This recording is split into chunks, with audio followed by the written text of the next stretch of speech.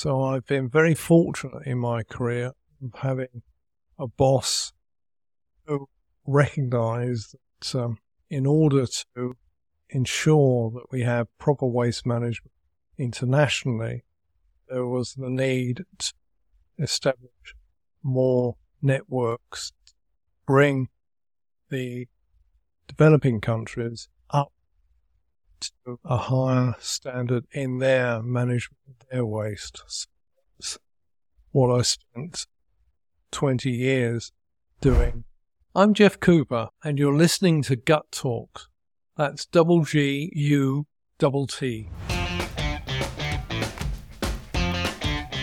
Jeff Cooper is a well-known expert in waste management with over 30 years of experience in shaping policies and finding innovative waste solutions.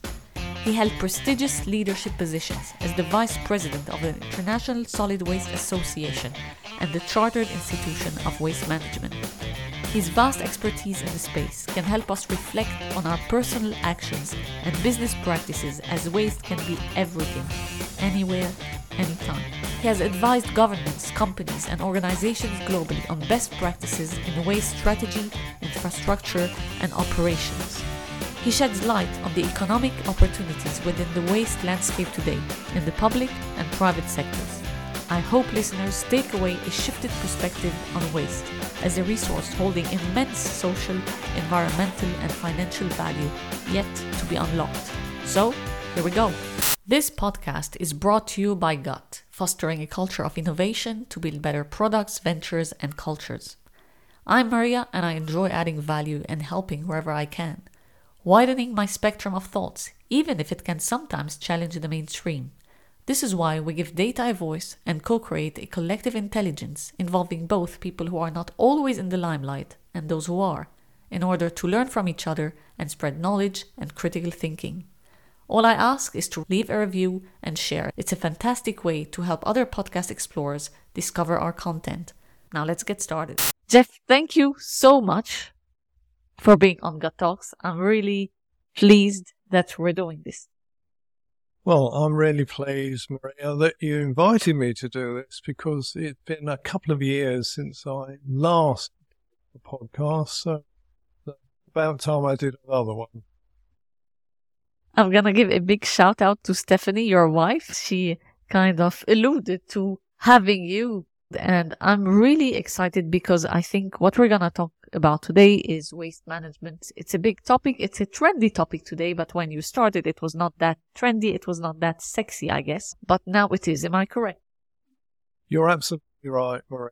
When I first started waste management, what we were doing in the UK was landfilling all the waste that was coming out of people's houses, and most of the waste was coming out from industry as well. Your background is in geography. What is it that got you into waste management? Well, what got me into waste management as a professional waste manager, a thesis was developed by one of my final year students, and he was looking very closely at the future of waste management in London. But what he didn't do was look at the potential for recycling or energy recovery. So for me, it was important that I finished off that piece of work, which I devoted time to instead of completing my PhD thesis. Nevertheless, it worked out extremely well, because what then happened was that one of my future colleagues in the Greater London Council handed me a piece of paper as we were having a drink in a pub and said, "You might be interested in this job, Jeff."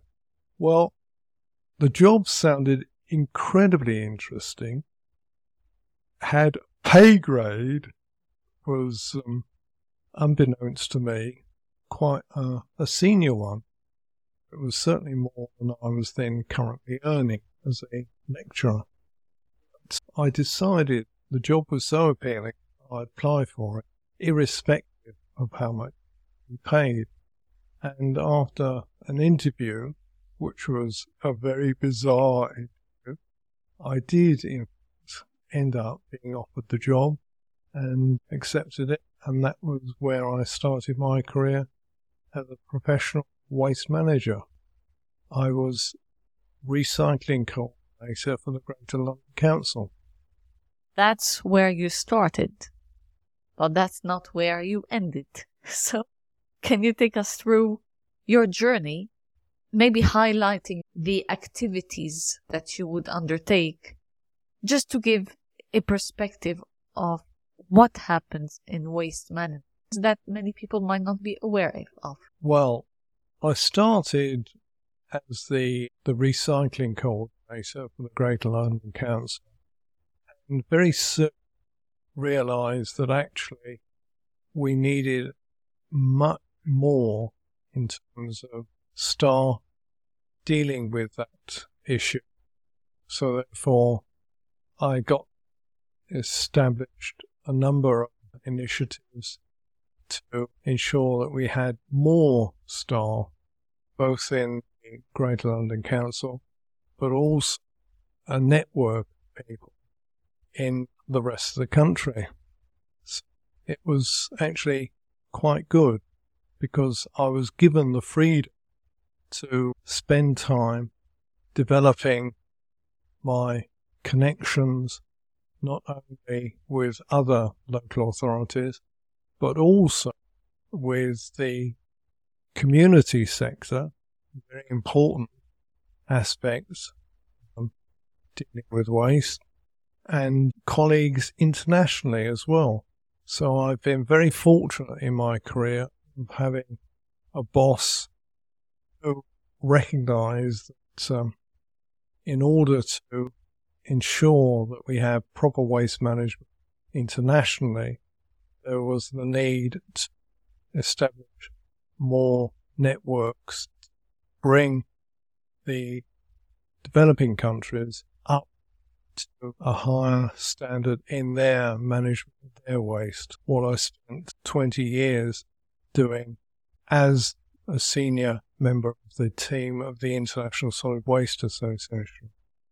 I'm funny handing over the microphone and moving it from myself to you, but that's part of the experiment in recording this episode in this small studio that is not equipped for like in-person episodes. So apologies for the lighting as well for those who are watching this on video, but the sound should be all right. So Jeff, you highlighted something quite interesting here, and I'm gonna go back to a story. And the reason why I'm sharing this story is because I think some of it has sort of, I wouldn't be surprised if it was completely true, but I'm from Lebanon originally, and I heard once that there was waste that was toxic that has been shipped from, I can't remember which country, to Lebanon, obviously via the means of corruption that we can be very familiar with. What is the impact of this? And as you've been traveling for conferences, for meetings to support countries and companies in their waste management processes and so on, how did that play a role? Well, it's very interesting because one of the areas I have worked in is extended producer responsibility. And extended producer responsibility essentially places onus on those that have waste under control to make sure it's dealt with properly. So if you've got things like electrical equipment or you've got hazardous materials, those should be consigned to properly equipped facilities to be dealt with. But sadly, too often we have instances where that waste is actually sent overseas and is dumped in areas which cannot handle that waste in any way. So we find, for example, that there's waste electrical and electronic equipment that has gone West Africa. A lot has gone also to countries in Southeast Asia, being exported by, again, a variety of developed countries. This is in the case of the United States because they haven't signed up to the Basel Convention on transfrontier shipment of waste. So, therefore, there's no responsibilities on the US government as far as that's concerned. And in other cases, because of corruption both in the countries that are exporting by people that are putting material into containers and disguising it, misapplying waste, and corruption also when it's going into the countries where it's being exported by people there not doing the checks. This is understandable in that those countries have poor regulation often. They have very poor enforcement. Therefore, you can end up with a few $100 passed to somebody and container going into a country that to be sent back to originating, exporting country. So, in a nutshell, I think to the listeners here, because, the podcast is more focused on product, design, entrepreneurship, and everything that goes around, really, personal development. And I see waste management is part of it. It's part of any business, and it's part of the mindset. Either you have it or you don't. And it's not for everyone because there isn't so much awareness around it and around the real impact, because the first picture one would have in mind, waste management, is just the trash, but there is more industrial wars. Like, unfortunately, it's part of what happens every day. Many industries and humans like to survive. There is waste everywhere around us, and it might not be visible. So what are the impacts of good and bad waste management? Well, the impacts of poor waste management are, in some cases, disease, ill health. This is particularly in developing countries where waste is badly or dumped, quite often burnt, or it's scavenged, and quite often there's materials attached to items. So you can end up with poor health in those areas where waste is. In developed countries, I think the main effect is that we're actually dealing with our waste in an effective way, and hence we could be doing something but much more productive with many of the items that may be discarded into our ordinary bin as residual waste, rather than segregated out and sent to be reused. So for me, we actually get people handling waste, dealing with waste, it's got to be dealt in an appropriate way. And just to highlight that this is what you do in your day-to-day life. So you live by it, and you're very careful in what you buy, how you manage your own waste as well. And because we've spoken many times, but not in depth, you're not one to come and tell anyone like, no, this is wrong and you shouldn't be doing that. How can you do this? Well, you can only do it, I think, by persuasion. There's various different ways that you use to persuade people. We can do it as social media. We can do it through local authorities providing facilities that people can easily use. We can make sure there's proper systems in place. There's good information on packaging, for example, and so on. But in the end, it's personal responsibility. So one of the things that I've always been interested in is better design. So one of the things that I was very keen on, I first came across 4 years ago, was a system of packaging wine in plastic bottles. But these were plastic bottles that were carefully shaped so that you could, in a container, pack 12 into a space that would be occupied by less half capacity that you would need for conventional wine bottles, i.e. glass wine bottles.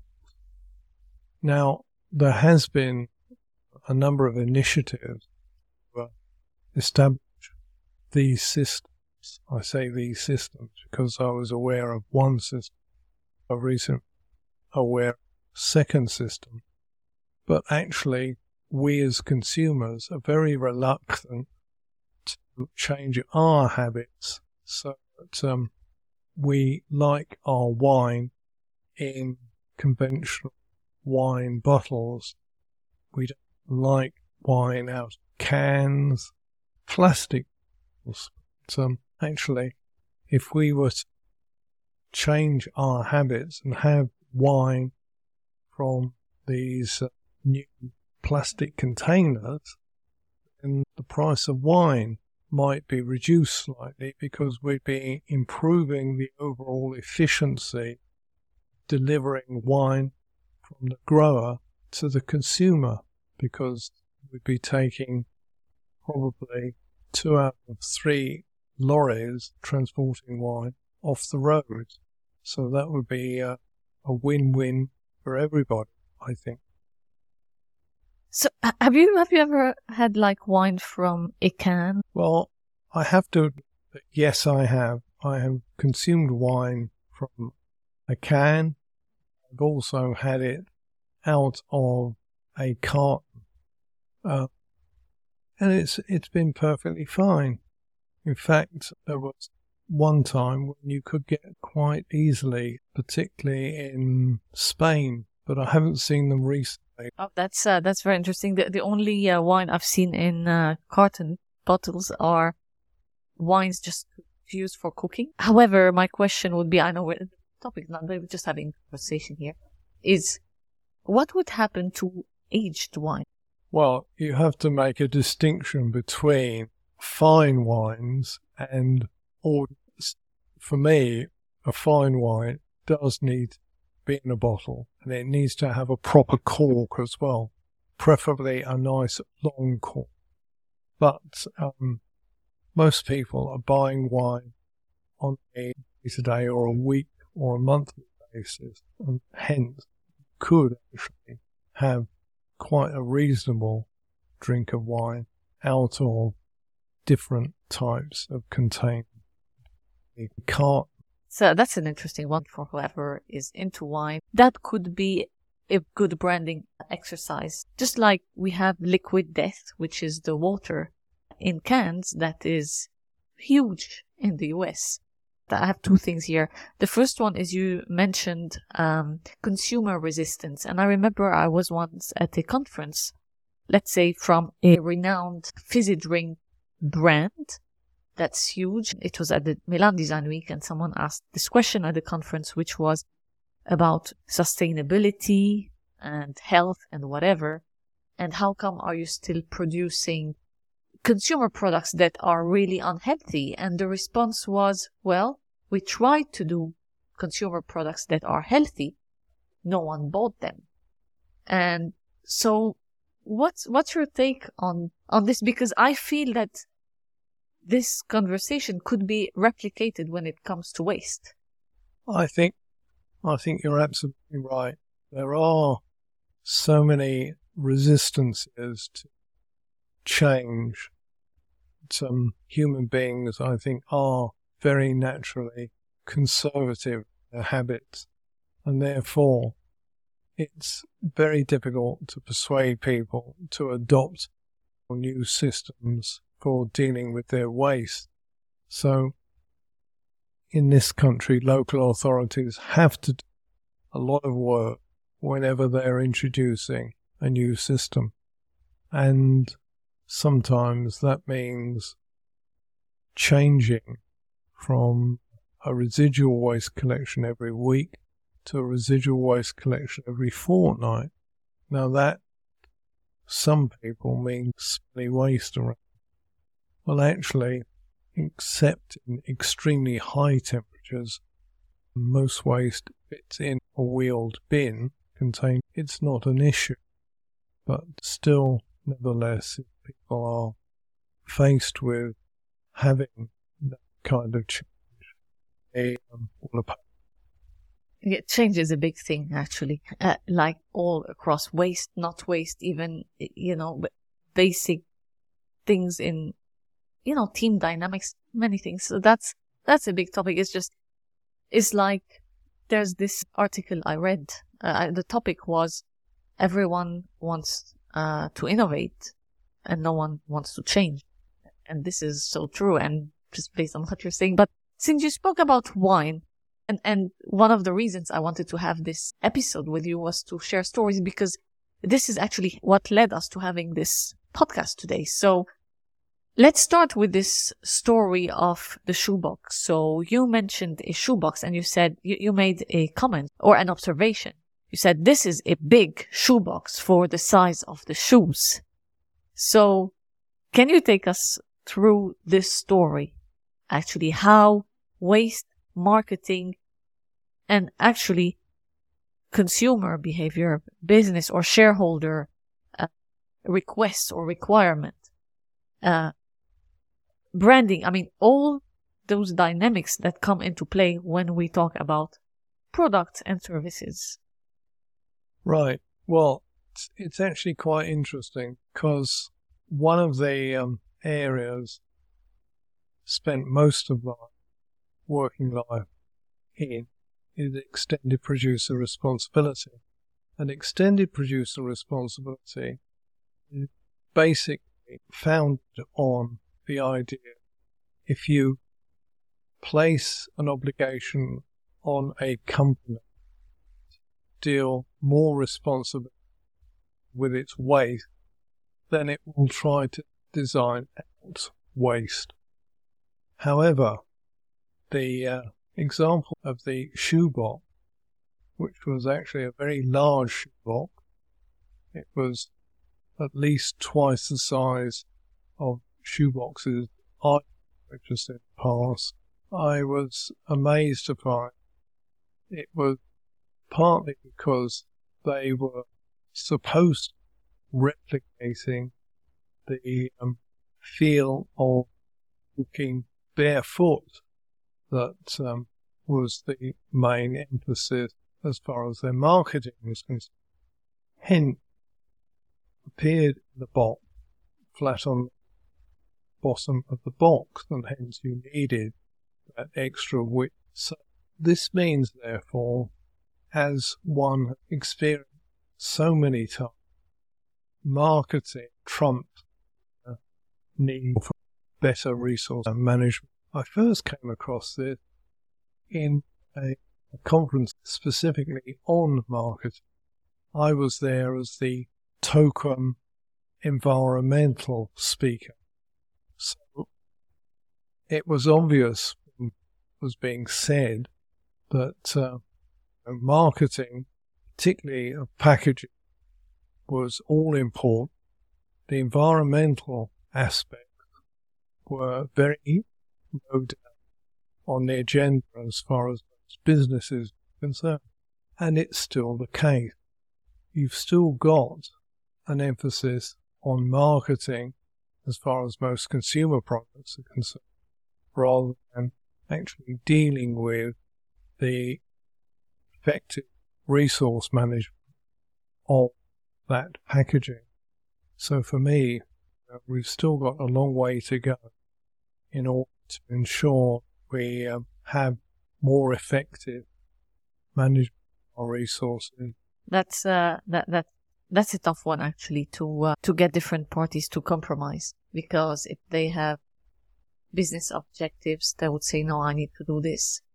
How to manage all this and how to prove that there's maybe an economic value of waste in a different way to convince the likes of yourself? Well, I think it's extremely difficult. One has to accept that if companies are prepared to pay the extra costs associated with those bigger boxes, the extra packaging, so be it.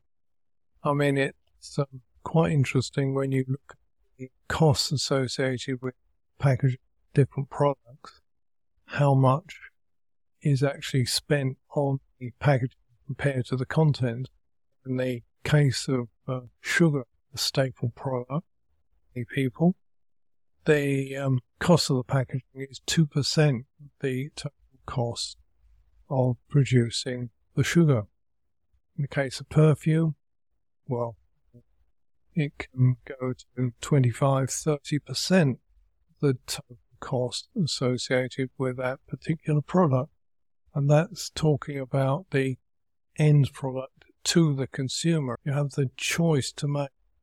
It's interesting that, when the perfume companies now say refillable, I begin to wonder what the heck is going on, because there's very few people would actually buy for a loved one a container that was a refill.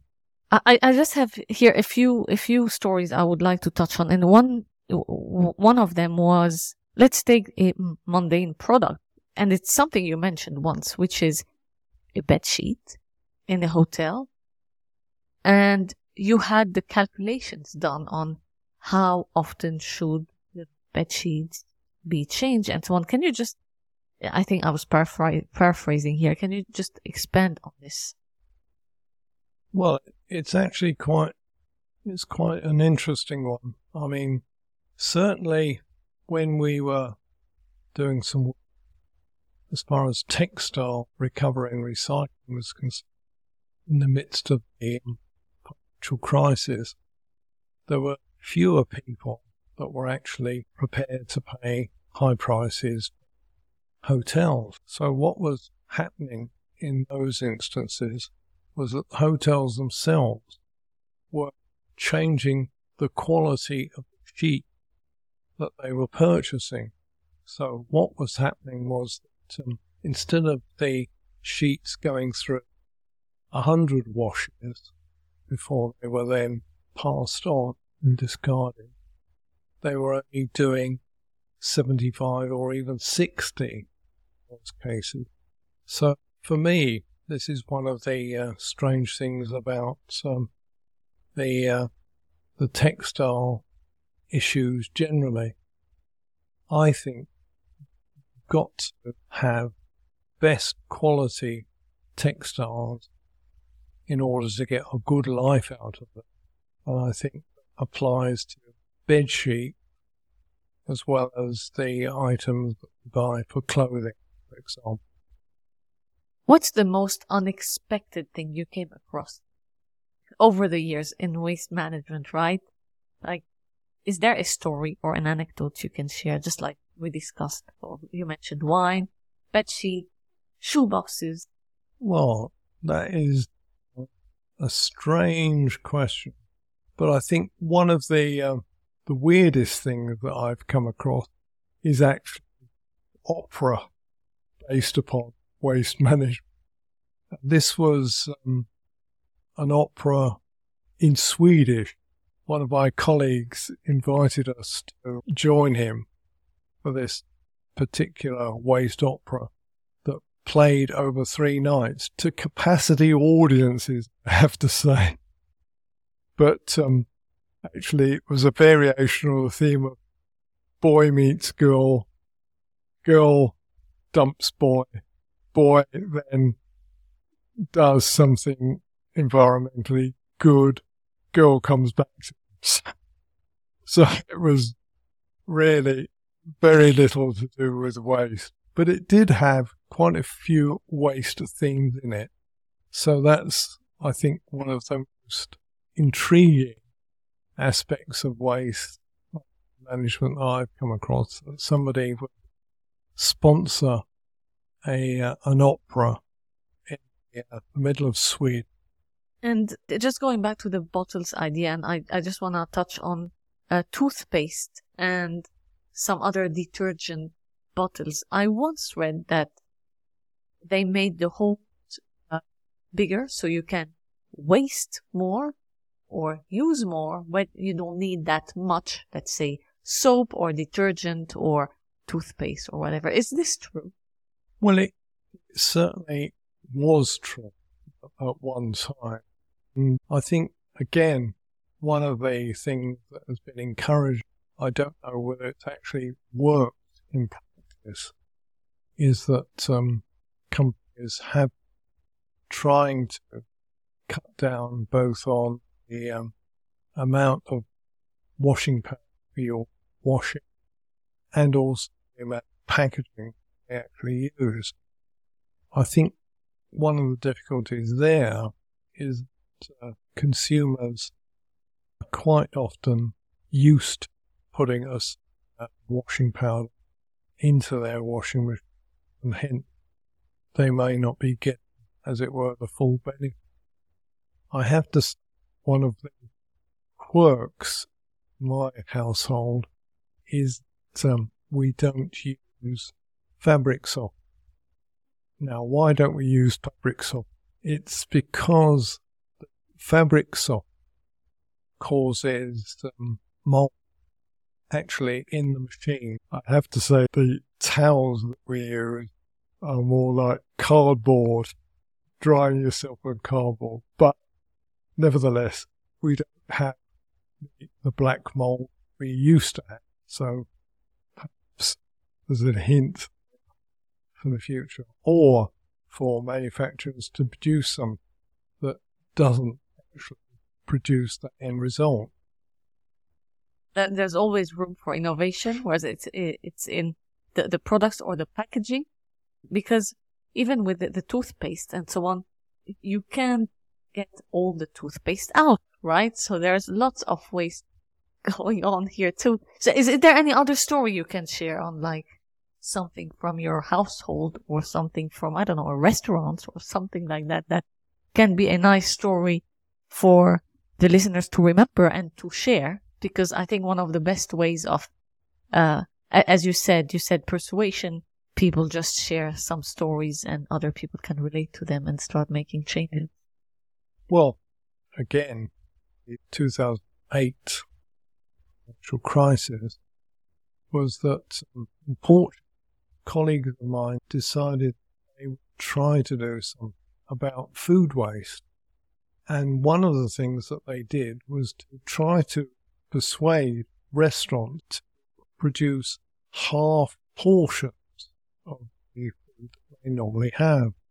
Actually, the half portions were more than sufficient for most people, I have to say. So there's a heck of a lot of food waste associated with the hospitality sector. If we can persuade the hospitality sector to be a bit careful in terms of how it liaises with customers and provide good service, but also the amount of, I think, again, a win situation. I think we can just talk for the next 25 hours and there would be stories out there in any sector, and micro, macro, whatever. So I just want to throw this one here, just going back to the name of the podcast. What's your approach when it comes to your gut feeling and your decision-making process somehow? Just like you got into waste management because you just liked the offer you had and you went for it. Well, I have to say that I got into waste management mainly because of my interest in ensuring that we have a better world, that we waste less, and that we utilize what we dig out of the ground in a much more effective way. So for me, it's always been my mantra: prevent waste where we can, reuse waste whenever possible, and then recycle. But the recycling aspect is on the Japanese hierarchy. What about your gut feeling? This subject of waste is so vast that we are never actually going to solve it on an international basis unless there is more fund that is made available, particularly for third world countries. Although there has been some progress, sadly, it's very little so far.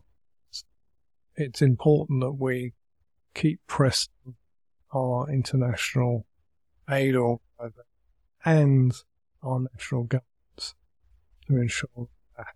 Is waste management going to become a space where, I don't know how to frame it, but would it be, if you want, a topic of interest where you would have different stakeholders or even countries fighting over waste that has been managed? Gosh, in my ideal world, this would be the case.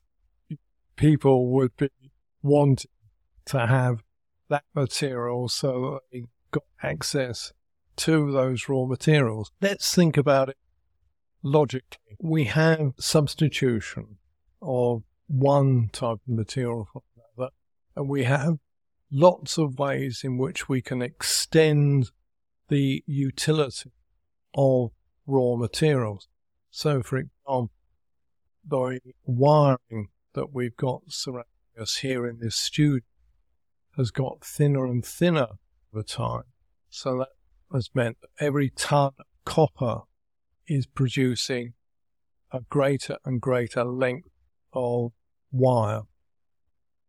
Quality standards have to improve in order to ensure that you end up with very thin wire that comes out and causes a fire. But nevertheless, that can be done. And so, over time, we're getting more resource efficient and substituting one type of material for another type of material. So, for example, there's quite a lot of substitution aluminium for markets that previously would be occupied by copper. But that kind of substitution, I suppose, might have an economic limit. But I've not come across any evidence that that is the case, that this kind of substitution will always work out. So there's a particular problem at the moment with lithium batteries that people are saying, well, we shouldn't be, one, having disposable lithium batteries, which I entirely agree with, but we haven't got the reprocessing capacity to deal with all the lithium batteries that will be generated by our electric vehicles of various types, the e-bikes, and so on, in the future. But trying to develop that now is actually extremely difficult because the technologies are not sufficient at the moment, but we have to continue with research in order to ensure that that can be done. But we're not going to run out of lithium. If we find that the price of lithium increases, then we've got a whole host of new battery technologies that are coming along, including sodium batteries, or a new type lithium battery, which is lithium ion rather than lithium iron. But new types of batteries that could come along and substitute in certain areas where lithium batteries are currently being used and are the mainstay, particularly static storage devices, those that are taking electricity that's generated, storing it, peak use by consumers for moderating the frequency of the current. It's that kind of thing. Thank you for that. And actually, you mentioned technology in the context of like lithium batteries specifically, which are pretty much every device we use. So that's a big thing. So my question here, if you reflect back on your career when you first started, how did technology and some of the innovative methods changed the way we deal with waste management? I see you're laughing here. So did anything change? Well, yes. There's quite a few changes that have come about, and there are a lot of very fascinating changes that are due to mainstream much more in the future.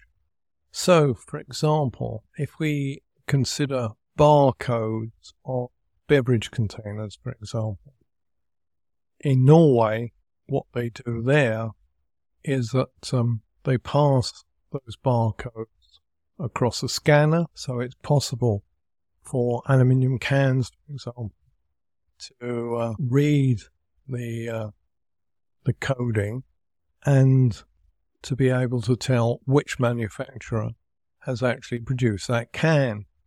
You can then, on the basis of that, do a couple of very interesting things. You can charge those companies that are not getting their cans back to a required level more for the cans that they produce.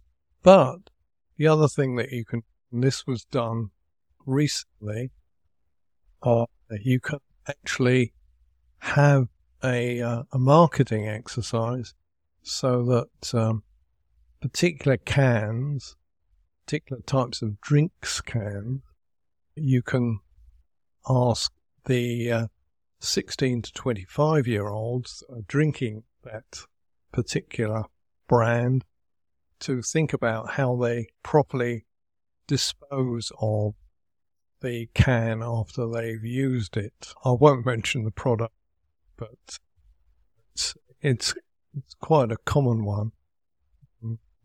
Is also a major sponsor for a very successful Formula One company as well. Can I mention it? No. So you mentioned, 16 years old plus. How have you, let's say, observed or seen the evolution of consumer behavior at different stages? Is there more interest and action, or nothing at all? Like, what's your take? Like, I'm not going into statistics here. I just want to see your view today, maybe in England, but also overseas. Well, I think in the developed world, and England is a prime example, what tends to happen is that young people, i.e. those that are under 16, tend to be very concerned about the environment, and hence they're actually quite responsible in dealing with waste.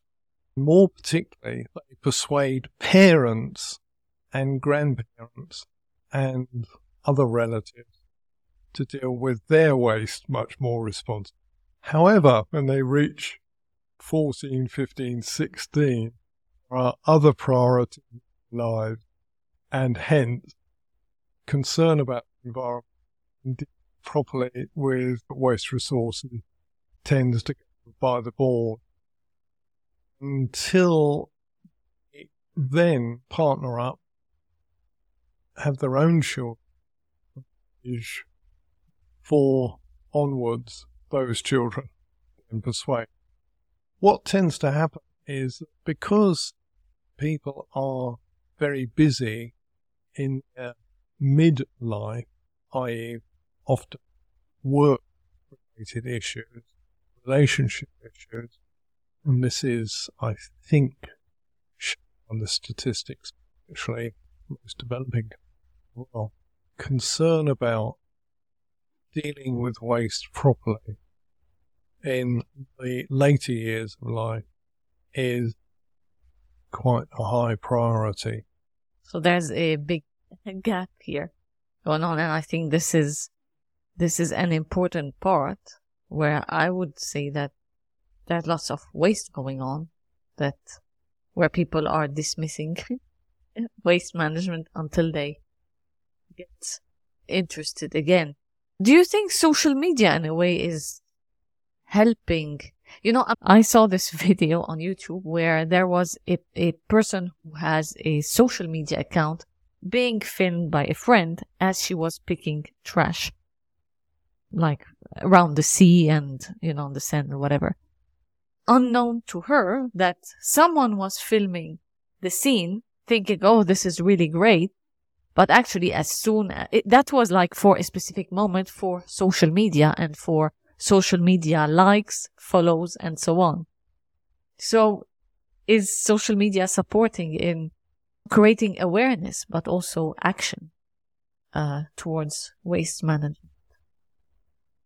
Social media can be a great aid. I mean, there are municipalities in the UK that do use it on a very regular and active basis. It can work effectively. I mean, the instances that you refer to, I think, did work extremely well.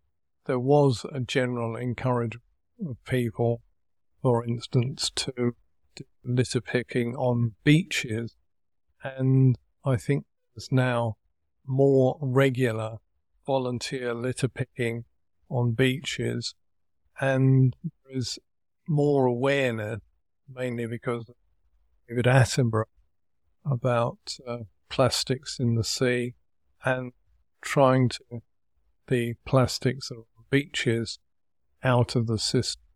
So that is actually very good. On the whole, I think social media can work extremely effectively, but actually there's very little, if you look in terms of the number of transactions that take place via social. I have a question for you here. What is like, or what was one of the biggest challenges you faced in your career when it comes to the subject, whereas it's dealing with different stakeholders with different interests, specifically, you know, when you talk about businesses and big money here involved? How to get balance out between what they want, what they can have, and so on, because here we're talking about government, big organizations, and then the consumers actually are lost in the equation. Well, that is a very interesting area, because you have to have, to my way of thinking, a very coherent system. And having a very coherent system means that you have to have government involvement setting the rules. You have to have local government which has the wherewithal to ensure that there are systems in place so that consumers can easily, in this case, recycle. And you have to have the willingness of industry to ensure that the whole of that system is properly financed and funded. But there's only a few places that seems to work out, and one of those places is, strangely enough, Wales. Now, why is it that Wales has got the best of the devolved administration's recycling schemes in the UK?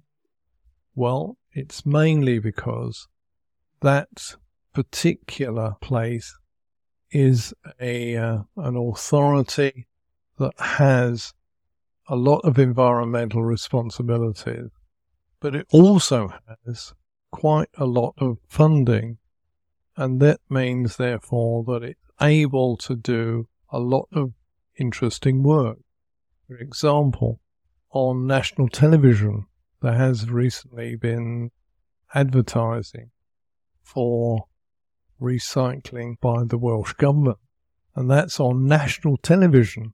So in other words, it's reaching a huge number of consumers in England and Scotland and Northern Ireland, as well as Wales. But nevertheless, it's excellent that they're doing it. So that means that there's money there to enable them to do that.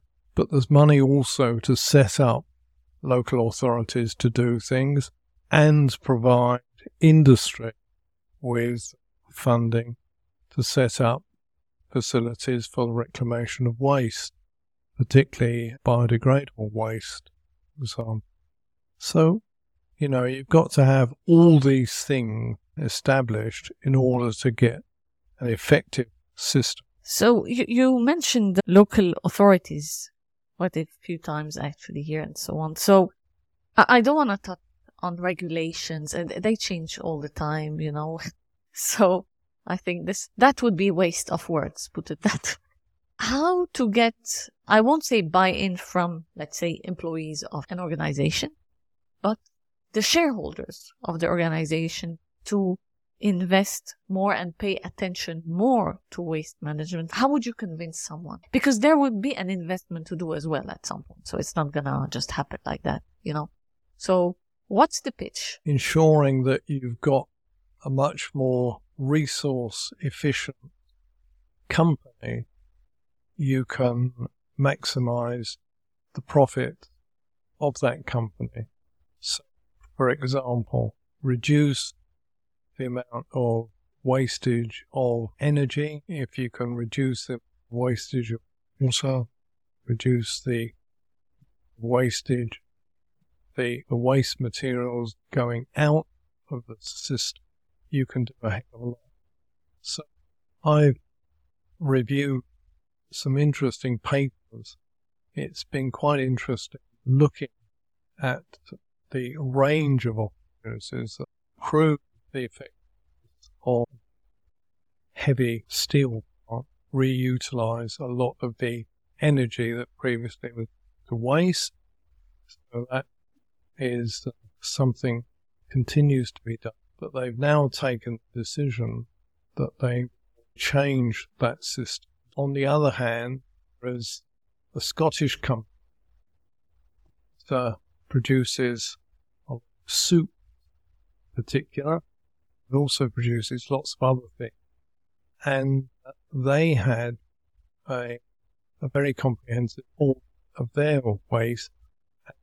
They were able to reutilize a lot of the material previously was going to waste. So in that instance, it's a win-win. So you have to look very closely at what you actually do in each individual company and very comprehensive resource management assessment. Was that the fun part? That was. It is fun when you actually do it. I participated in a number of exercises, major hotels and companies producing pharmaceuticals. It's quite interesting when you actually spend time and effort. And the employees themselves have often got some extremely good ideas of how efficiencies can be made with regard to the materials that are actually going through that production process. I like that you're kind of touching on co-creation here in a certain way. And it's true, bottom-up approaches and ideas can support, because when you're high up, there's not always visibility on what's happening on the ground, because there are other things, other priorities. So putting all mindsets together to come up with something that can satisfy I will say everybody, somehow. You're absolutely right. I mean, you need that commitment from the top, but you also got to allow people that are actually doing the work on a day-to-day basis to participate and to make inputs into whatever it is that you're wishing to achieve. And actually, co-creation is a very powerful tool if you actually get it right, and can benefit as a company, because quite often you can find some very interesting individuals within your work who could benefit from doing further work, further research, further study. Is there anything here you would like a call to action or a recommendation you would like to share? Well, I think for me, the most important thing is think about what you do with anything that you actually buy. Packaging surrounding item to the product that is actually inside, because everybody can undertake a value assessment of the materials that they have to hand. So, for example, one of the things that we've seen recently, which I think is actually quite encouraging, is that there's people that are interested in buying second-hand fashion items. For me, that's incredibly encouraging. I can recommend certain areas of central London where some really good clothing can be purchased. This is in the Marylebone area. It's just north of Oxford Street, so don't go to Oxford Street to the stores there. Just go to the retail outlet. And then, Jeff, make sure you say Jeff Cooper so you get your commission. Well, no, you won't be supporting me in any way, apart from happy that you're actually doing some positive. Thank you so much, Jeff, for being on Gut Talks. Well, it's been a real pleasure. I'm really pleased we've had this opportunity. Thanks. Thank you so much for listening. If you've derived value from the show, you can subscribe on platforms like Spotify, Apple Podcasts, or wherever you listen to your podcasts. Your feedback is incredibly important to us, so please consider rating the show or leaving a review. It's a fantastic way to help other podcast explorers discover our content. To gain more insights, visit our website at ggutt.com. This is wgutt.com, and see you next time.